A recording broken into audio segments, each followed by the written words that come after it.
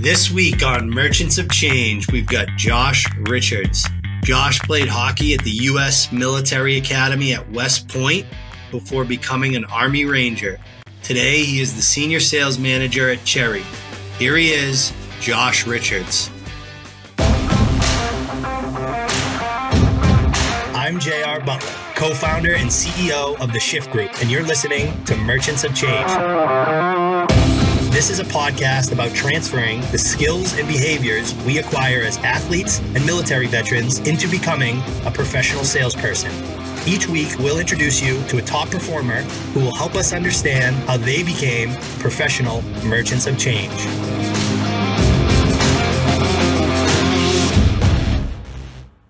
What's up, kid? Today on the show, we've got Josh Richards. Josh, thanks for being on the show.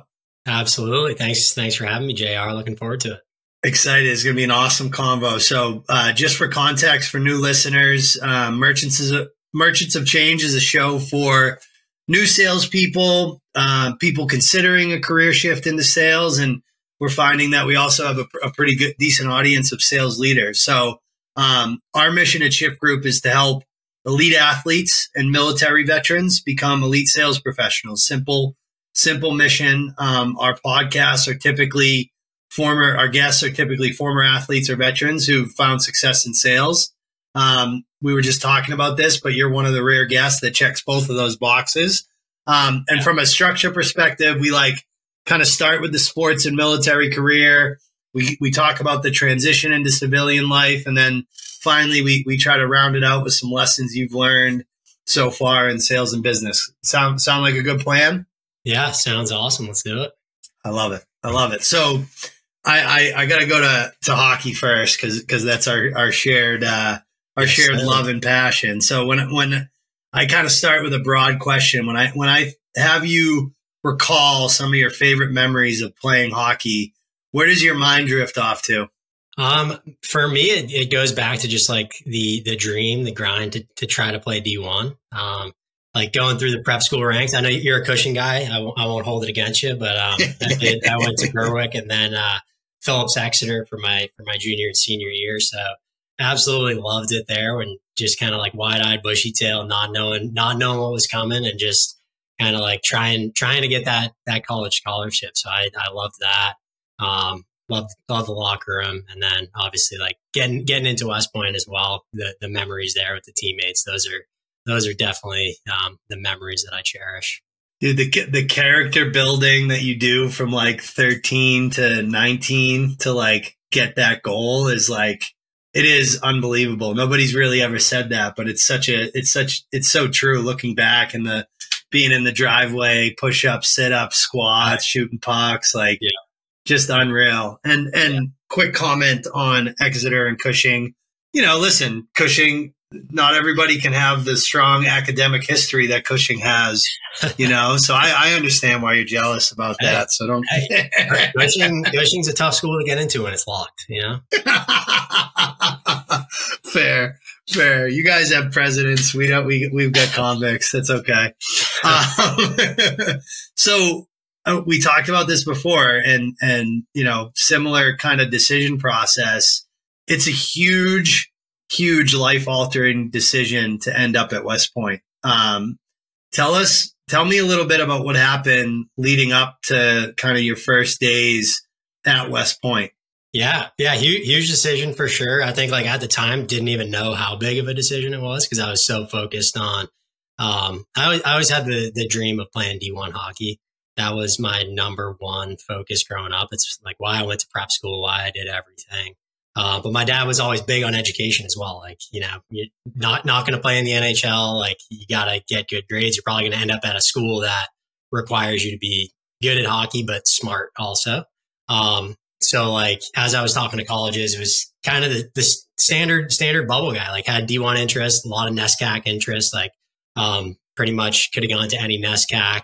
And then some of the D1 schools I was talking to weren't as good academically. And then West Point came along, and it was like number one school on the Forbes list that year. I hadn't heard much about it. But I was like, hey, this looks like an awesome school, D1 hockey. I'll figure out the Army thing later. Let's do it. Oh, that little army thing. Yeah, exactly. So, and free education. So I was just like, this place seems awesome. Yeah, yeah, and the campus. I mean, it's breathtaking. The campus is unbelievable. Yeah, walking through, and the history is unreal.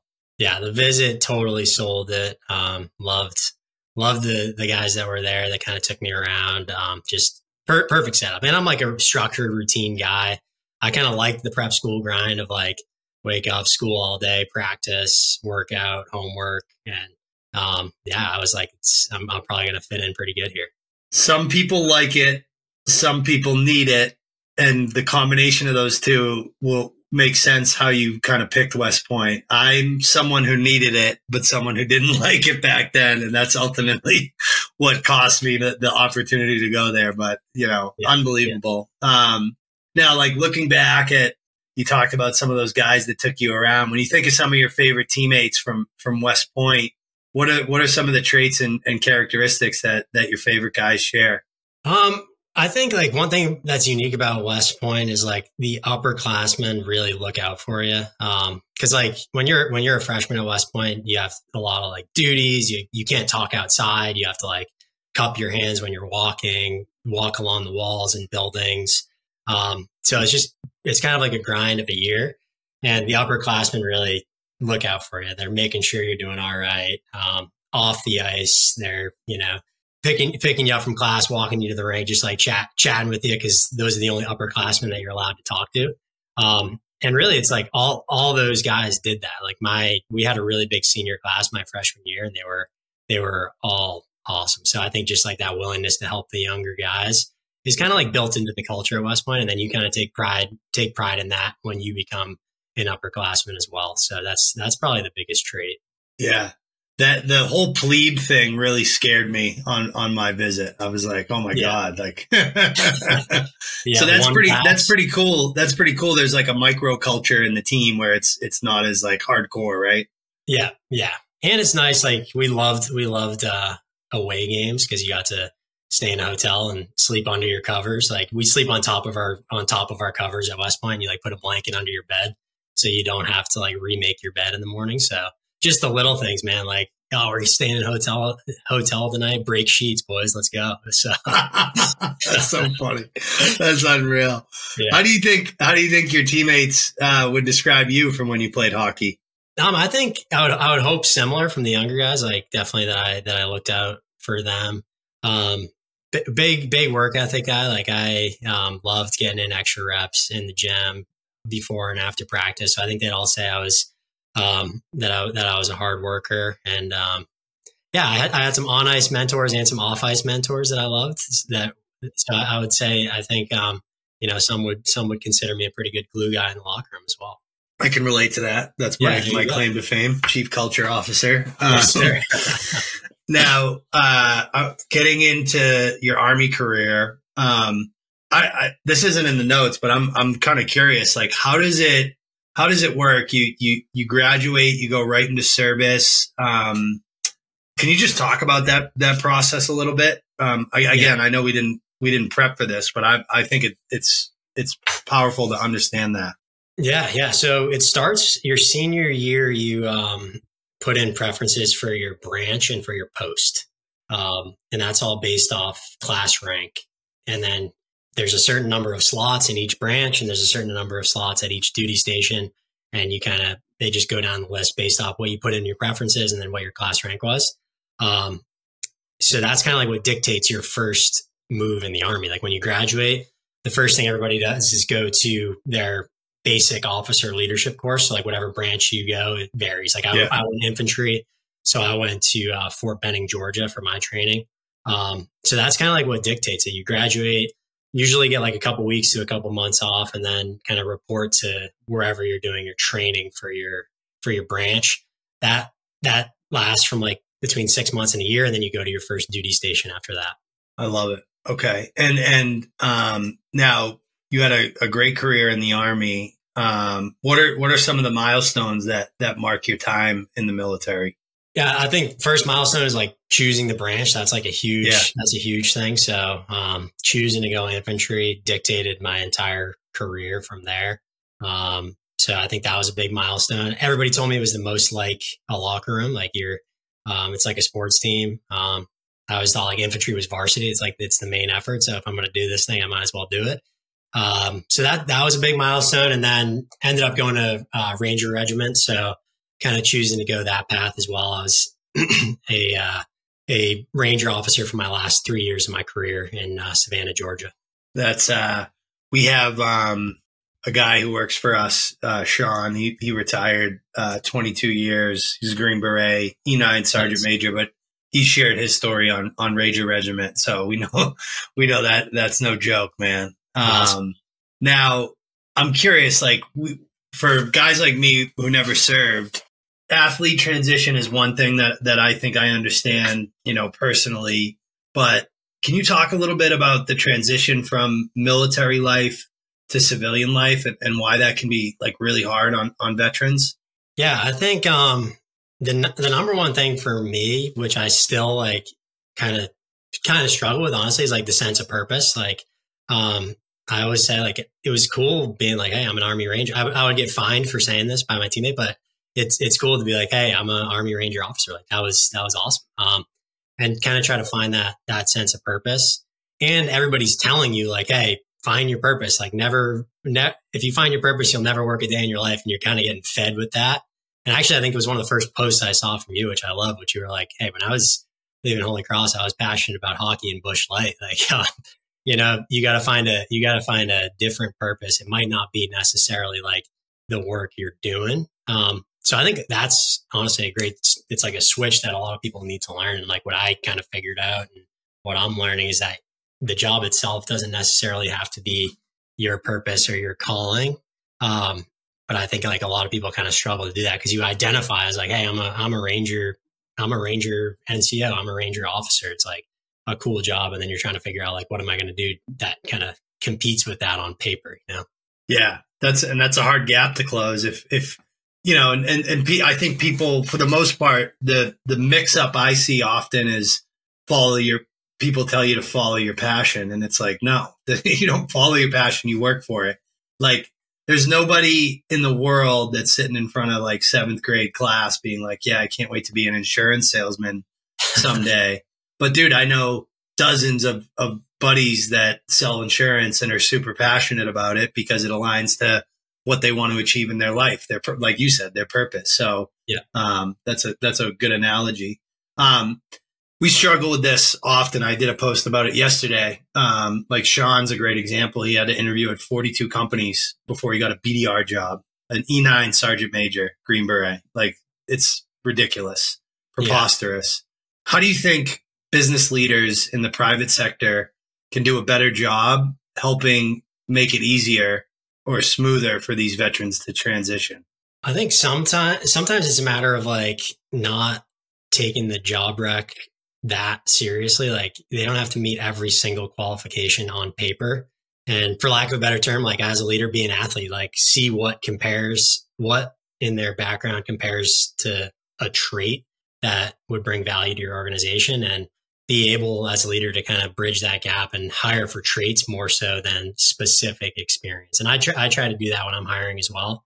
I'm much more, and thankfully like my company's like that as well. We try to find excellent people. So I would say like be looking at the person more so necessarily than like the piece of paper. I think that mindset is one thing. And then I think like there's a lot of great veteran resources out there. So not to plug Shift Group while you're on here, but resources like that, like just educating yourself that there are programs like that out there. I did a couple when I was getting out. I know there's like Hiring Our Heroes, like Career Skill Bridge, just kind of like as a leader being open to having those conversations. And I mean, it's kind of a no brainer because your talent pool just like expands massively. Totally. Yeah. We're involved in the Skill Bridge program. It's awesome. Yeah, nice. DoD program that, and I think sales leaders and leaders and business leaders in general doing that research, and like, it's one thing to post Happy Veterans Day, right, and say you support the troops, but my big belief is if you want to support, hire them. Like they're going to upskill and create a new level of accountability in your organization from the jump. We've seen it dozens of times now. Yeah. 100%. So let's talk a little bit about your own transition out of service. Did you know like right away you were going to do a sales career when you finish? How did you land there? Not right away. I think I was talking to a lot of mentors when I was getting out. I did a program called Alliance Careers, which kind of leads to some job offers. I did Breakline, which was a tech specific transition. So it was kind of like talking to a lot of people just about kind of what is out there. And then a lot of mentors recommended, like, if you want to be in a performance based industry, like a performance based role, like sales is for you. Like, I mean, I really did enjoy my time in the Army, but if you're a top performer in the Army, like that and $5 will get you a cup of coffee. Like, Right. Whereas sales, it's like, there's a leaderboard, there's a quota. If you do well, you're going to grow accordingly. You'll be compensated accordingly. And that I liked. So I was talking to a lot of sales orgs at the time. Did any of those mentors mention the fact that like, even if you don't stay in sales, the lessons you learn there, like as an entrepreneur and somebody who started their own business, I find that what I learned as a BDR and an account executive and selling to Fortune 500 companies has served me so freaking well in every like aspect of my day to day. Did that come up at all, or was really more about like you can really kind of get compensated according to your effort and results? It definitely came up. Yeah. I think I forget who told me, but there was some stat that was like 7 out of 10 CEOs started in sales. Yep. And it's just like a great way to expose yourself to all sides of the business. So that definitely came up as well. Yeah, if you can't convince, motivate, and persuade people to take action, most jobs you're not going to be able to do someday. Exactly. Yeah. So that definitely came up and was a perk as well. Cause I was like, I think I like sales, but I'm not 100% sure. But if there's the opportunity to pivot based off performance and it's a good place to start, I kind of went full crash forecheck on the sales route. I love it. Now, I'm sure you get these calls. If like an Army Ranger called you up and said, you know, Josh, I'm out in 6 months. I'm thinking about going into sales. What kind of guidance are you giving them? Are there questions you're asking? Are there things you tell them to like almost not try to scare them, but like make sure they know about? Yeah. Well, first I ask kind of like why. And it's like, if they talk to their buddy who's an enterprise account executive at Google who like closed a $10 million deal from a golf course and that's why they want to do it, it's like, you got it. That's, you know, it's probably not for you. Because a lot of people see that, the earning potential, they hear those stories. But that's like the edge case. How you got to know that it is a grind. It's a performance driven industry. And like on it, like your first sales job, you're probably going to be on paper overqualified for. And like, I'm an example of that, not to like toot my own horn, but like I took a significant pay cut in my first job in the civilian sector because I started as SDR. So I came from like 4 deployments, Ranger, platoon leader, Ranger executive officer, overseeing, 160 people. And then my first job was an SDR. So I'm like, are you kind of willing to humble yourself to do this? So I would ask that as well. And then in terms of like resources, I would say like really, really think about the why, because you absolutely can create the lifestyle you want. You just gonna have to be willing to potentially take a step back to take 5 steps forward. And then definitely like start building your network, like start selling yourself now, take advantage of these resources, like Shift Group, for example, take advantage of them, go through like some type of program where you learn the skills of how to tell your story, how to get the claws sharp on like some of the basic skills. And, and yeah, you can get your foot in the door at some of these companies that way. Yeah, the comment you made there that resonates the most with me, because we see it a lot, especially in special operators, that if you can't be humble and like start over with that beginner's mindset, it's going to be really hard, right? If you're expecting to step into that Google enterprise role with one account that you have a badge at and you show up to twice a week, like, guess what? That ain't happening. It's definitely not happening in this market. Yeah. We always use the analogy, like we work with a lot of like these transition foundations. And when we get these special operators, Sean always asks them like, oh, would you bring LeBron James on a combat mission because he's a elite athlete? Yep. Of course you wouldn't. Like, yes, He has certain qualities that make him very unique and different. But if you don't kind of start from those fundamentals, you got to close that gap. And that's kind of what we're trying to do for those types of guys. Love that analogy as well. So you get to this dude, these folks, they have a good reason why, they're thinking about it the right way with a beginner's mindset. How are you coaching them when they think about, okay, what kind of company, what does a company look like that you feel like is a great place to start your career at?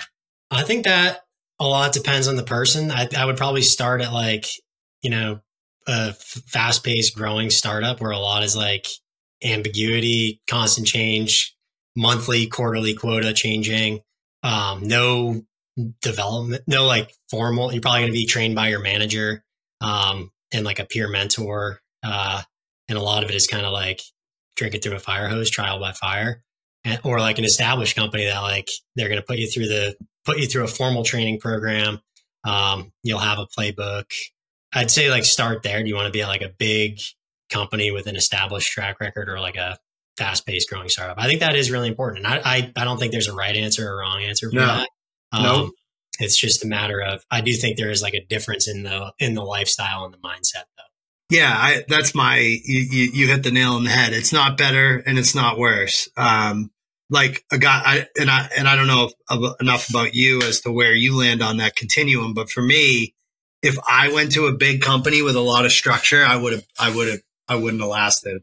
I need to be in that ambiguity. I need to wear multiple hats. I need to kind of drink from the fire hose and trial by fire. That's how I operate. And that's the operating environment I do best in. So, But that's me. That's who I am. That doesn't mean that that's right for you. You know what I mean? And that's part of that self-discovery. Yeah.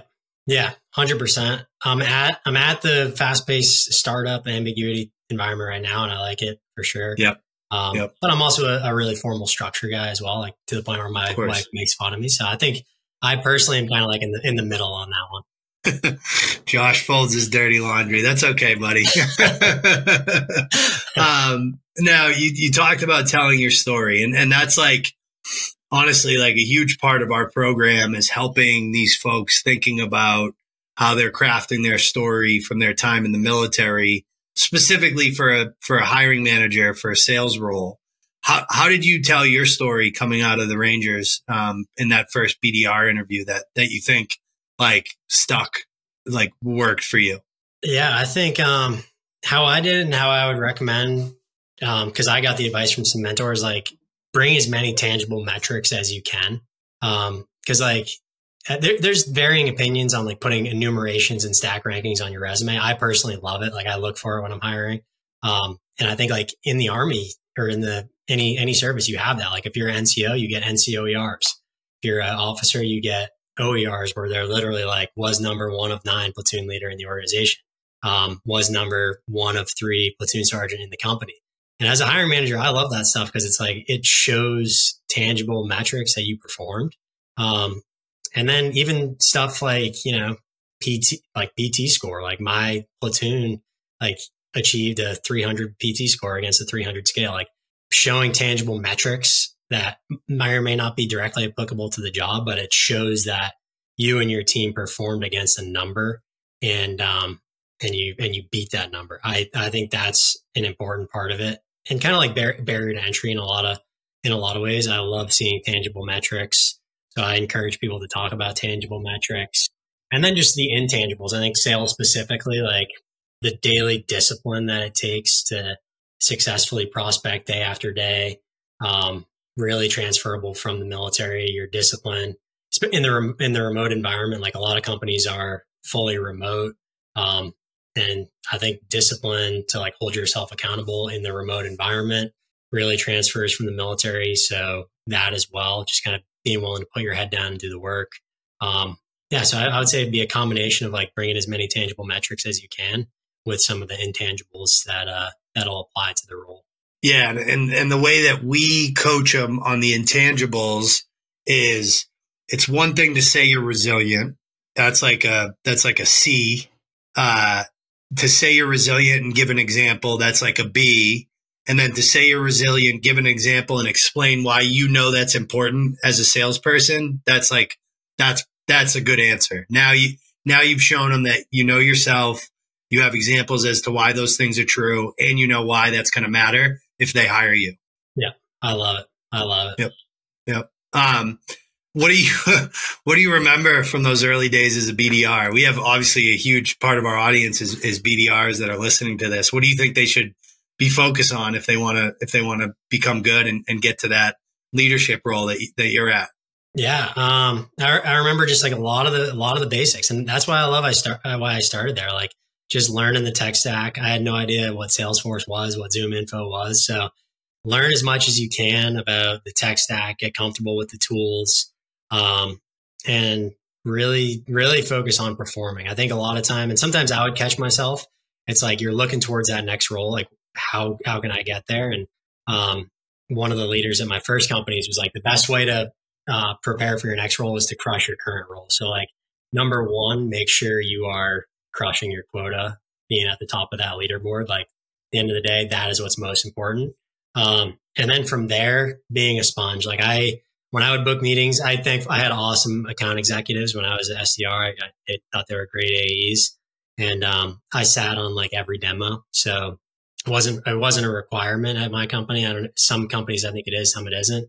But I think just like learning the demo skills when you aren't, it's free reps. Like you book that meeting, you're sitting on the call and you're just listening to the discovery questions. You're listening to them find what's actual pain, what isn't pain, and kind of like tracking those deals, tracking the whole sales cycle. You learn a lot. It's free education because you're like learning from others' successes and failures. Totally. It's a no-brainer. And to your point, it starts with do your job. Like that's brushing your teeth in the morning. You hit your metrics, but then if you want to go do that next role, you got to start learning about it. And the best way to do that is to listen to the people that are successful. And, we used to, when I was at Turbo, we used to make our BDRs join every meeting they set, and then spend 10 minutes with the AE after, and nothing could come out of their mouth except for questions. Why'd you ask this? What did you mean by that? When they said this, how come you said that? Like that's how you're going to learn. It's like you said, it's free reps. It's a no-brainer. That's awesome. That's good for the AE too, because sometimes you're probably like, man, why did I ask that question? It's very good for the AE. You don't really understand something until you try to teach it to somebody else. That's my whole belief, big time. Yeah, that's how that's how we run our alumni program. We try to get them involved with our new candidates. Even if you're 6 months into a BDR role, it also gives you a lot of confidence because you realize how much you've learned in that short amount of time, because of the nature of the job of drinking from a fire hose. Yeah, 100%. Now, obviously you made that another shift into a leadership role, not your first one because of your service record, but your first one in sales. Can you talk a little bit about your approach to running a team of reps? Are there carryovers from your leadership roles in the Rangers? Yeah, 100%. I think, I took a leadership lesson from the Army that's like in the platoon leader handbook, basically. Like you're responsible for everything your platoon does or fails to do, which I love. And that's like my leadership philosophy at its core. And I believe it as a leader in the civilian sector as well. And it's accountability. Like I think leadership is accountability when it comes to that. Like I'm responsible for everything my sales team does or fails to do. Like I own that metric at the end of the day. So that's a big one. And then for me, like and I think this comes from athletics, which transferred into military, which also transfers into civilian life, is just like being willing to do the work yourself, like getting in the trenches. Like when you're a captain of a sports team and you aren't working out with the team, it's like preposterous. Like in the military, be in the trenches with your guys, being willing to do that. And then I think like in the civilian sector in sales, like obviously you aren't doing all the things that your reps are doing, but being willing to hop on calls, get involved in deals, and still like keep the claws sharp when it comes to that. I think like leading by example is something that has really transferred. I try to do it every day, and it's transferred from the military and sports. Carry the water bottles. My dad coached high school hockey for 27 years. I'll never forget when I was 12 and kind of old enough to be paying attention to what was going on. I started noticing, because he would let me and my brothers skate at their practices. I started noticing that the seniors were the ones who picked up the pucks before the Zamboni came on. Yeah. And I asked my dad, like, how come the seniors are picking up the pucks? Why don't the freshmen and eighth graders pick up the pucks? And he's like, they're the leaders. They need to show the rest of the team like what good looks like. Awesome. And that stuck with me literally my whole life, especially when I was running sales teams. You can't ask people to do something that you're not willing to do. Yeah. I love it. That's awesome. This is so good. All right, man. Thank you for giving us your time. We got 2 more questions. If we asked you to highlight one of the skills that's made you elite in sales, what do you think it would be? What's that number 1 skill for you? I think for my career, like the humility. I think I'm always willing to learn. I kind of showed it, like I said in the beginning of my career. I was willing to take that step back to take multiple steps forward. And I think it served me well in the day to day as well. Just being humble, like you don't have all the answers. If you're the smartest guy in the room, you're in the wrong room type mindset. And always trying to grow. And then just the willingness to kind of lead from the front as well. I'd say those are kind of like the two things that have led to my success. Love it. So we have like our own internal operating language at Shift Group when we talk about candidates and we talk about leaders and everything. We say when someone's like really operating at a high level, we like to say that this guy's dialed in or this girl's dialed in. And most athletes and veterans, it's one of the reasons we focus on that population. I don't have to explain what being dialed in means or what it looks like. But we always like to ask our guests, how would you describe a sales professional that is dialed in? I love that. Yeah. I would say like fully owning their territory as a business. Like they know the ins and outs of it.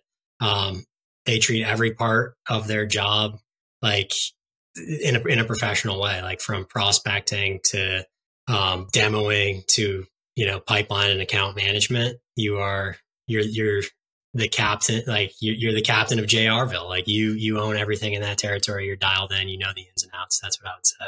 I love it. Franchise ownership, man. That's what we used to call it. Yeah. And that professionalism is key. It's like, here's the reality that I think people take for granted. You chose a career that you can make as much money as a professional athlete, literally. But think about what it takes to make that type of money as a professional athlete. That's what it takes to make that type of money as a professional salesperson. So to not approach it that way, you're leaving money on the table. Yeah, I love it.